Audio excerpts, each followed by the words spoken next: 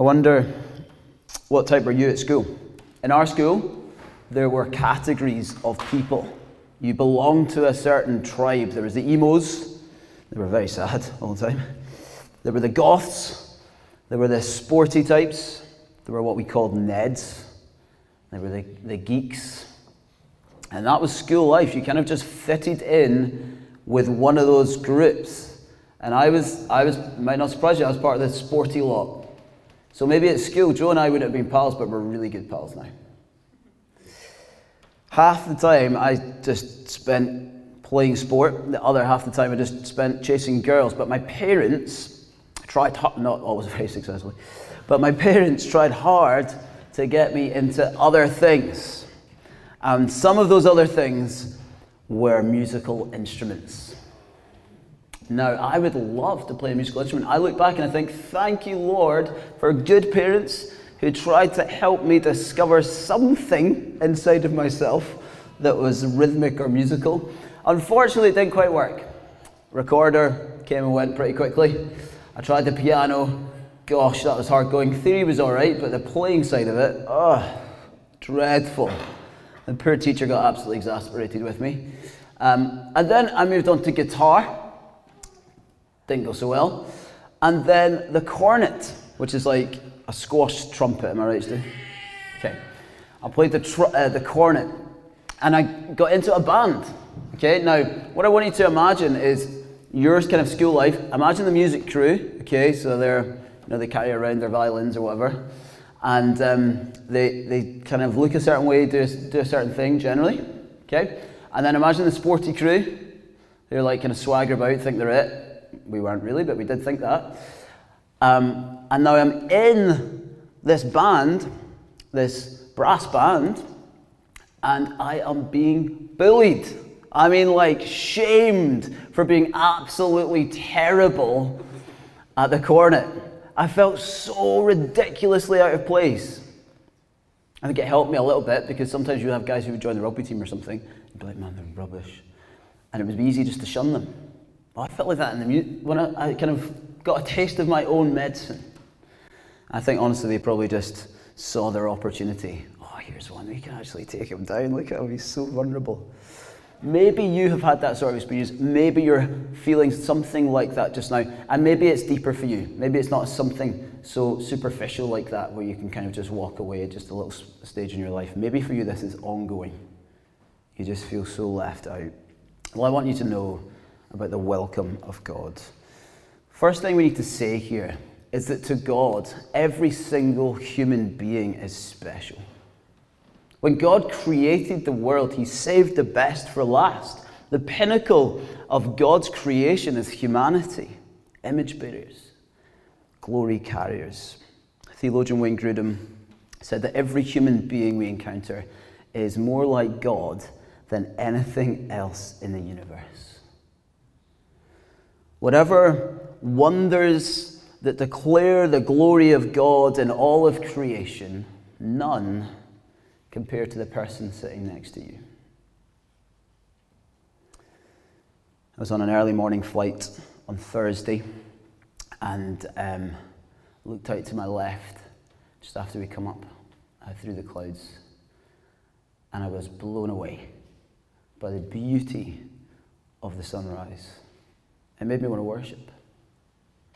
Just felt a rise within me. I just want to praise God. You're doing that every morning.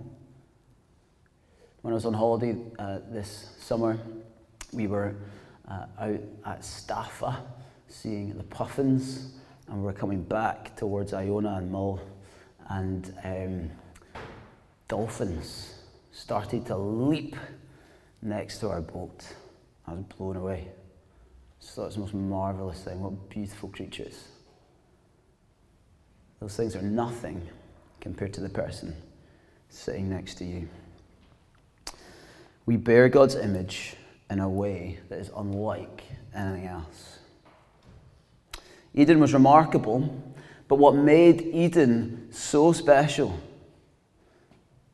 was not how beautiful it was. I'm sure it was.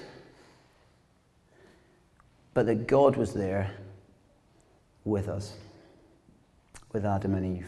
He walked in the garden. He dwelt with his people. Every other temple that was built had an image or idol to be put in the middle of this temple. And in the middle of this temple, a god would be represented. Or maybe they would believe that it's actually a god. At the heart of God's design in this first temple in Eden, what do we see? What marks his image? Human beings.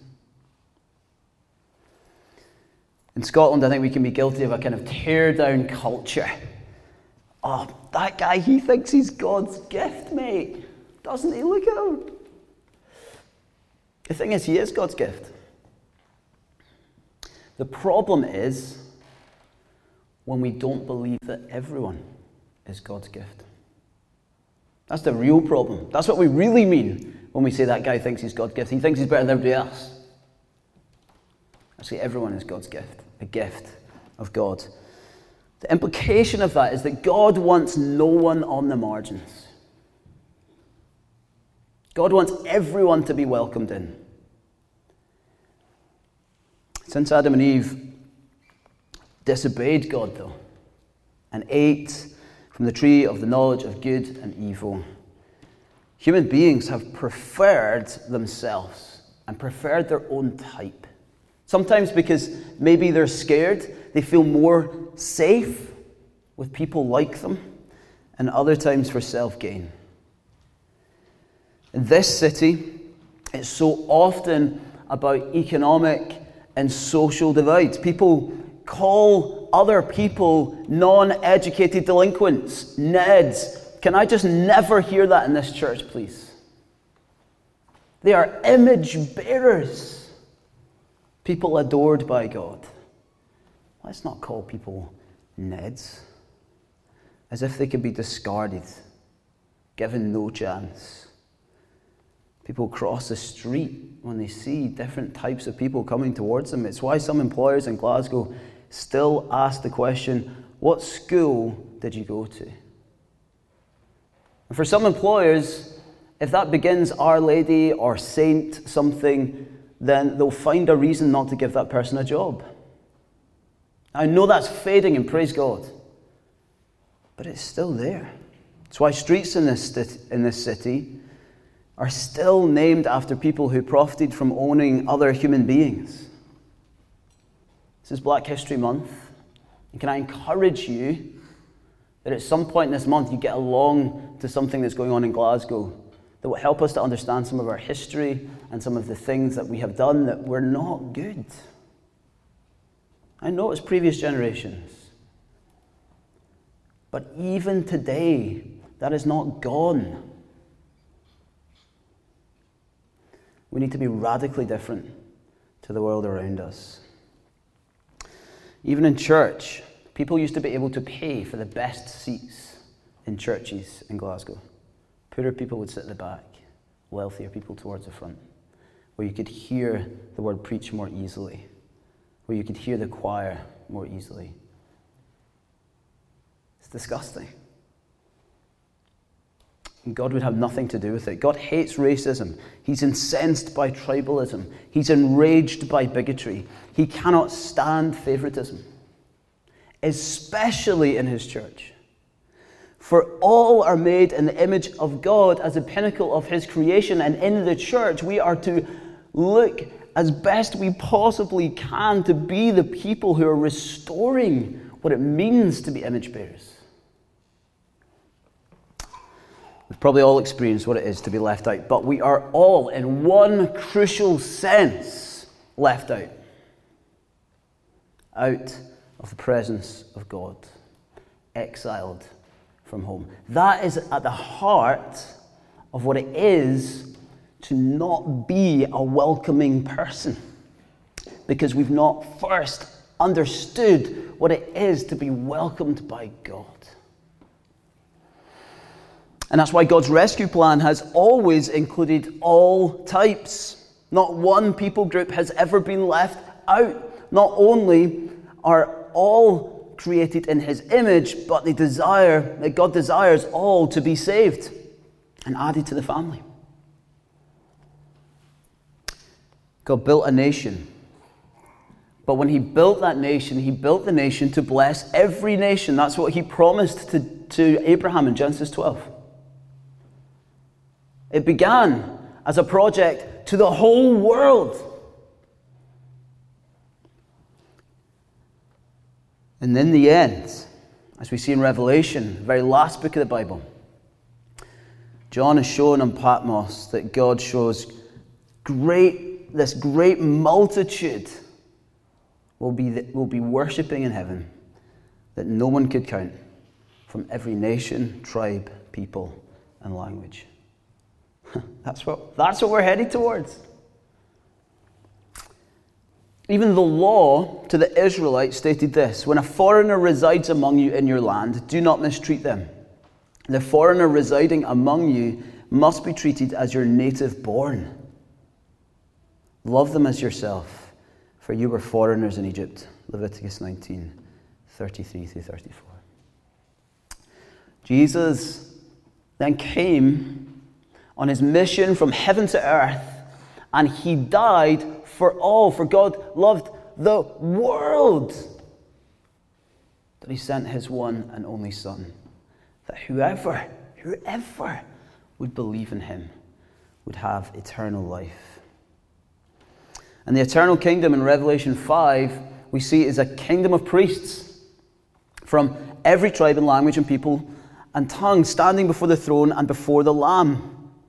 And they will be wearing white robes and holding palm branches in their hands. From every tribe, from every people group, God has created one new tribe, a tribe who are returning to God's presence. Tribes demand loyalty, and they attempt to give security to people, don't they? It attempts to relieve our fears and increase our safety. But God has created a new tribe to unite them all. When we lay down our branches, like it says in Revelation 5, what we're doing is we're laying them down like the people laid them down as Jesus rode into Jerusalem to declare that he is king. And our loyalty now is to the King of all nations, of all peoples. He reigns over all things and gives us no reason to fear anyone. And if we have no reason to fear anyone, we can say goodbye to tribalism and welcome instead this new way of living where we welcome all types, all people, because we're following our King. And we know that not even death can remove us from our King, who we are now loyal to. So we follow him and his ways, in which he was willing to die for the whole world. And so now when we look at people around us, we don't need to be scared. We look at them with love. We say, come on, there's a better way. There's a better way to live than all of this fraction. There's a way to live without division. There's a way to live united, and his name is Jesus. We can be united in him. And we can be part of the one tribe for all tribes. Speaking about the division between Jews and Gentiles, the Apostle Paul describes what Jesus did on the cross to the Ephesian believers. He says, he himself is our peace, who has made the two groups one, and has destroyed the barrier, the dividing wall of hostility. Hallelujah, right? The King of Peace has come, and through the cross he has welcomed all to God. You don't have to look a certain way. You don't have to dress a certain way. You don't have to speak the right language or have the right lingo. You just need Jesus. It's the great leveler. Every single one of us just needs Jesus. You may have noticed many churches have red doors. Have you noticed that before? Going down high streets? If you were to count all the doors and you were to tally how many had red doors compared to blue doors or whatever, I could almost guarantee that there could be more red doors in it than any other type of door, okay? And I actually realized recently why that is. And it's because it represents the blood of Christ. You enter in through the blood of Christ. A few weeks ago we did a call to worship that says we all enter through the red door. It's from a church in the States called Emmanuel in Nashville. And it's adapted from an old Anglican call to worship. And I just want to read it because I think it's glorious. To all who are weary and in need of rest, to all who mourn and long for comfort, to all who feel lost and worthless and wonder if God even cares, to all who fall and desire victory, to all who sin and need a Savior, to all who hunger and thirst for righteousness, and to whoever else will come, this church opens wide her red doors and offers welcome in the name of the Lord Jesus Christ, the friend of sinners, the lover of his enemies, the defender of the weak, and the justifier of those who have no excuses left. What a welcome.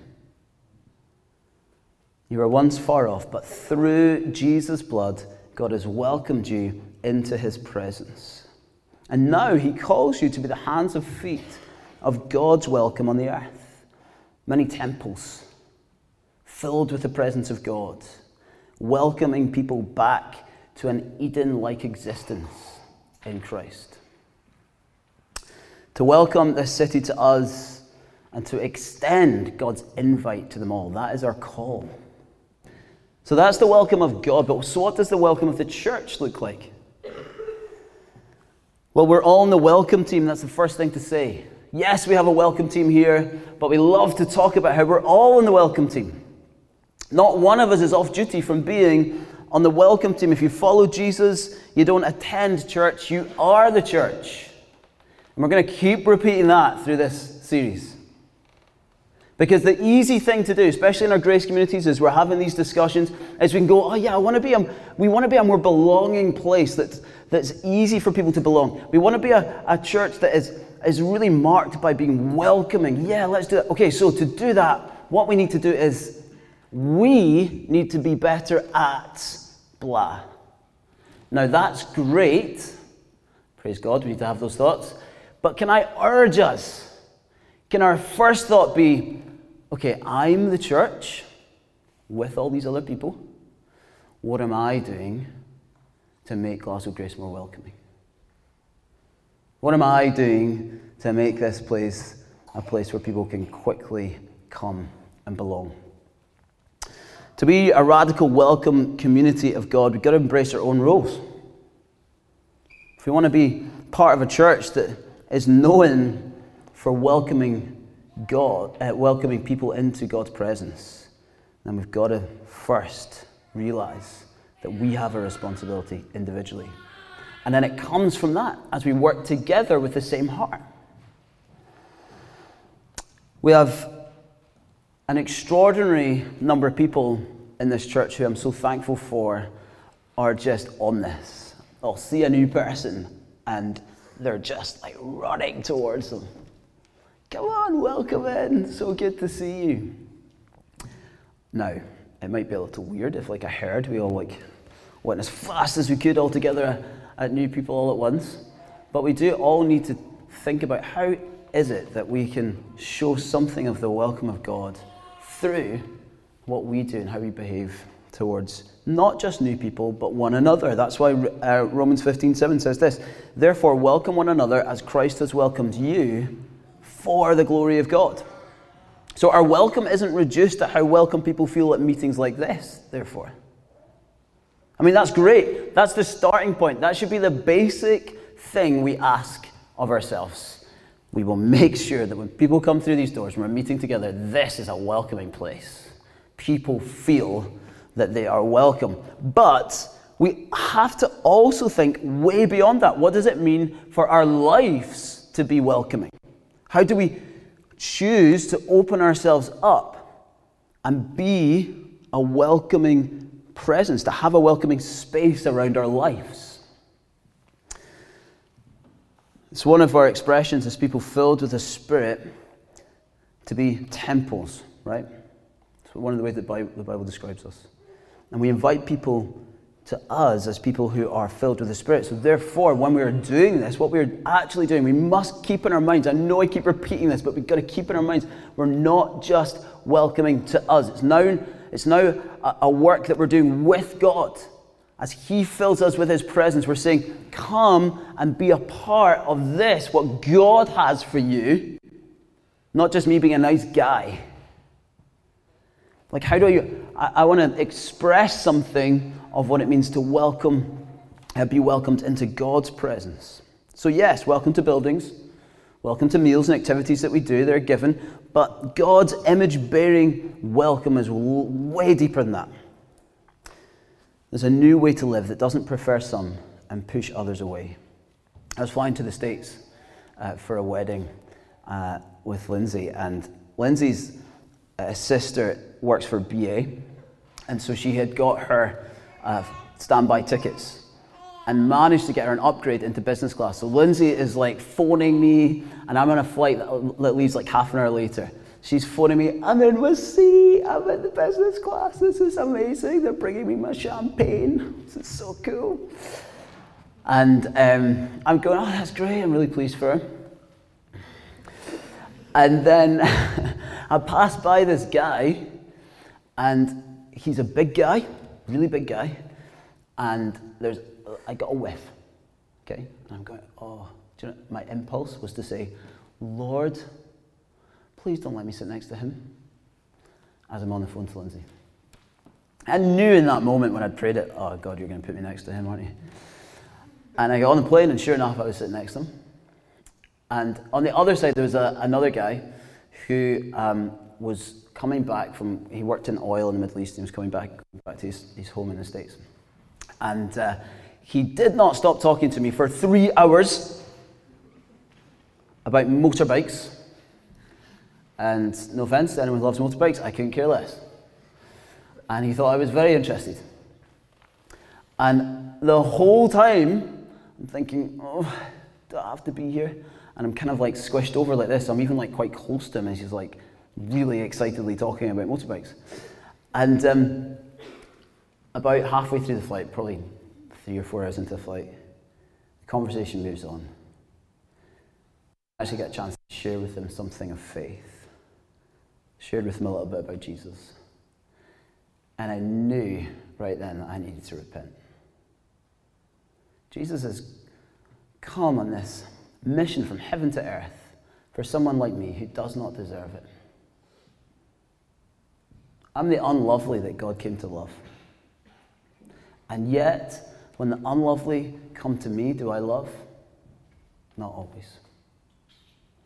And so I repented and said, Lord, forgive me. And you know, I felt God say, let it be a privilege to share with all people. Let it be a privilege. But both of those guys, image bearers, loved by God, who needed his grace and his mercy. And I was just worried about a whiff, or not being able to sit in my seat the way I wanted to sit. We got to challenge ourselves to be Christ-like, to follow his ways. The way of Jesus is not to give the unlovely a wide berth. It is to love. It is to welcome people to Jesus and show them his ways. In fact, we don't just make sure that we don't avoid those who are different from us, we deliberately go to them. Jesus was criticized again and again and again for going to the wrong people, the undesirables. And actually, he was also on the road a lot. He didn't have a home that was his, no permanent building to invite people to. Despite that, he was able to be the most welcoming and hospitable person who has ever lived. He welcomed people to himself. And praise God, his radical welcome is spreading around the world. Today, there are 2.56 billion people who would say that Jesus is Lord. And those people are inviting people into the welcome of God. There were 660 million Asian and African Christians in 2000. Since then, it's doubled to 1.2 billion. In 1900, only 5.4% of unbelievers could identify a Christian that they knew. That percentage has risen to 18.3% around the world today. By 2050, 1 in 5 unbelievers, 20% of people, will know a follower of Jesus if the trends continue as they are and have the opportunity to hear the gospel from him. That's because people, like our friends who are part of the Advance movement, Will and Bettina, are hearing God's call to go to places like Istanbul, where actually the number of people going to church, or not even going to church, but calling themselves Christians, is about 0.3% of the population. They're hearing the call to go, and they're going. Now, one thing I want us to be particularly aware of now in our own context, in this post-Christian context, is we kind of need to wake up to where we're really at. In terms of Bible-believing churches who open the Bible, who believe in the good news of Jesus, it's probably about 1% around Scotland of people that would regularly attend a Bible. Any guesswork, but that's probably even slightly conservative. It would be less than that. We need to become more and more aware of the need in our own nation. Do you know that more missionaries come to the UK than leave it these days? Because people around the world, in places like Korea and Nigeria and other places, are saying, wow, that country is so secular. They don't know Jesus. They don't know the welcome of God. Let's go. We'll go to them and we'll welcome them into the presence of God through Jesus. We need to be waking up and seeing that we have a mission here to welcome people of all types into the presence of God. I was chatting to other advanced friends of ours in London who helped lead a church in Ealing called Redeemer this week, and they were telling me that more than 30 nations are represented in their church. How cool is that? Would it be great if that was us? There are a lot of people from a lot of different places and a lot of different cultures and types of people who live in this city. Wouldn't it be wonderful to see as many represented as possible? Well, we need to become a church that is increasingly welcoming for that to happen, who really are going to people who maybe feel like they don't fit in, who maybe feel like they don't have a place in the city, and extending the radical welcome of God. Okay, as a wrap up, here's what I'd love us to do. I'd love us to ask ourselves a few questions, a few simple questions that will be a good measure of how we are doing with being a welcoming church. Now remember, the church is you and me, okay? Don't answer out loud, all right? Not yet, anyway. Do we act differently towards some people than others? When you come to church or are in other group settings, do you find yourself only drawn to your friends, to your safe places? If so, can you make a shift and follow the radical call of Jesus to those standing or sitting on their own? Do you look out for the rejected and the isolated? Do you deliberately do that? Do you consciously think, who in my life is isolated? And how do I go to them? How do I care for them? Think of Jesus, God in the flesh. He said this, whatever you did for the least of these, you did it unto me. It's one of those verses you remember in the KJV for some reason. No longer do we fear the worst of these. We serve the least of these. Right? No longer do we fear the worst of these. We serve the least of these. No fear in Christ. Do you invite all types to your home? Like Jesus ate with sinners and tax collectors, let your dinner table be a great leveler. Are you listening to God for who to connect with, or are you just acting on a self-serving impulse? Are you just worried about yourself, what you need, and thinking, I need to connect with them because I need this. Now, that's not a problem. You've got to do that at times. but we also need to be people who are deliberately listening to God, taking time to listen to him and ask him, who do you want me to go and serve? Who do you want me to go and be with? Guys, let's enjoy God's radical welcome into his presence. It is radical. And by the way, his presence is here with us now. I could have preached on this in so many different ways and for so long, so there's so much else I would like to say. But here is one thing that wasn't in here that I'm really keen that we know as we come into worship. His presence is here with us now. And I'm going to invite his presence to come so you're filled with the Spirit, but we also ask that God would come and fill us afresh with the Spirit. Fill us in ways in which we can experience him and know the presence of God.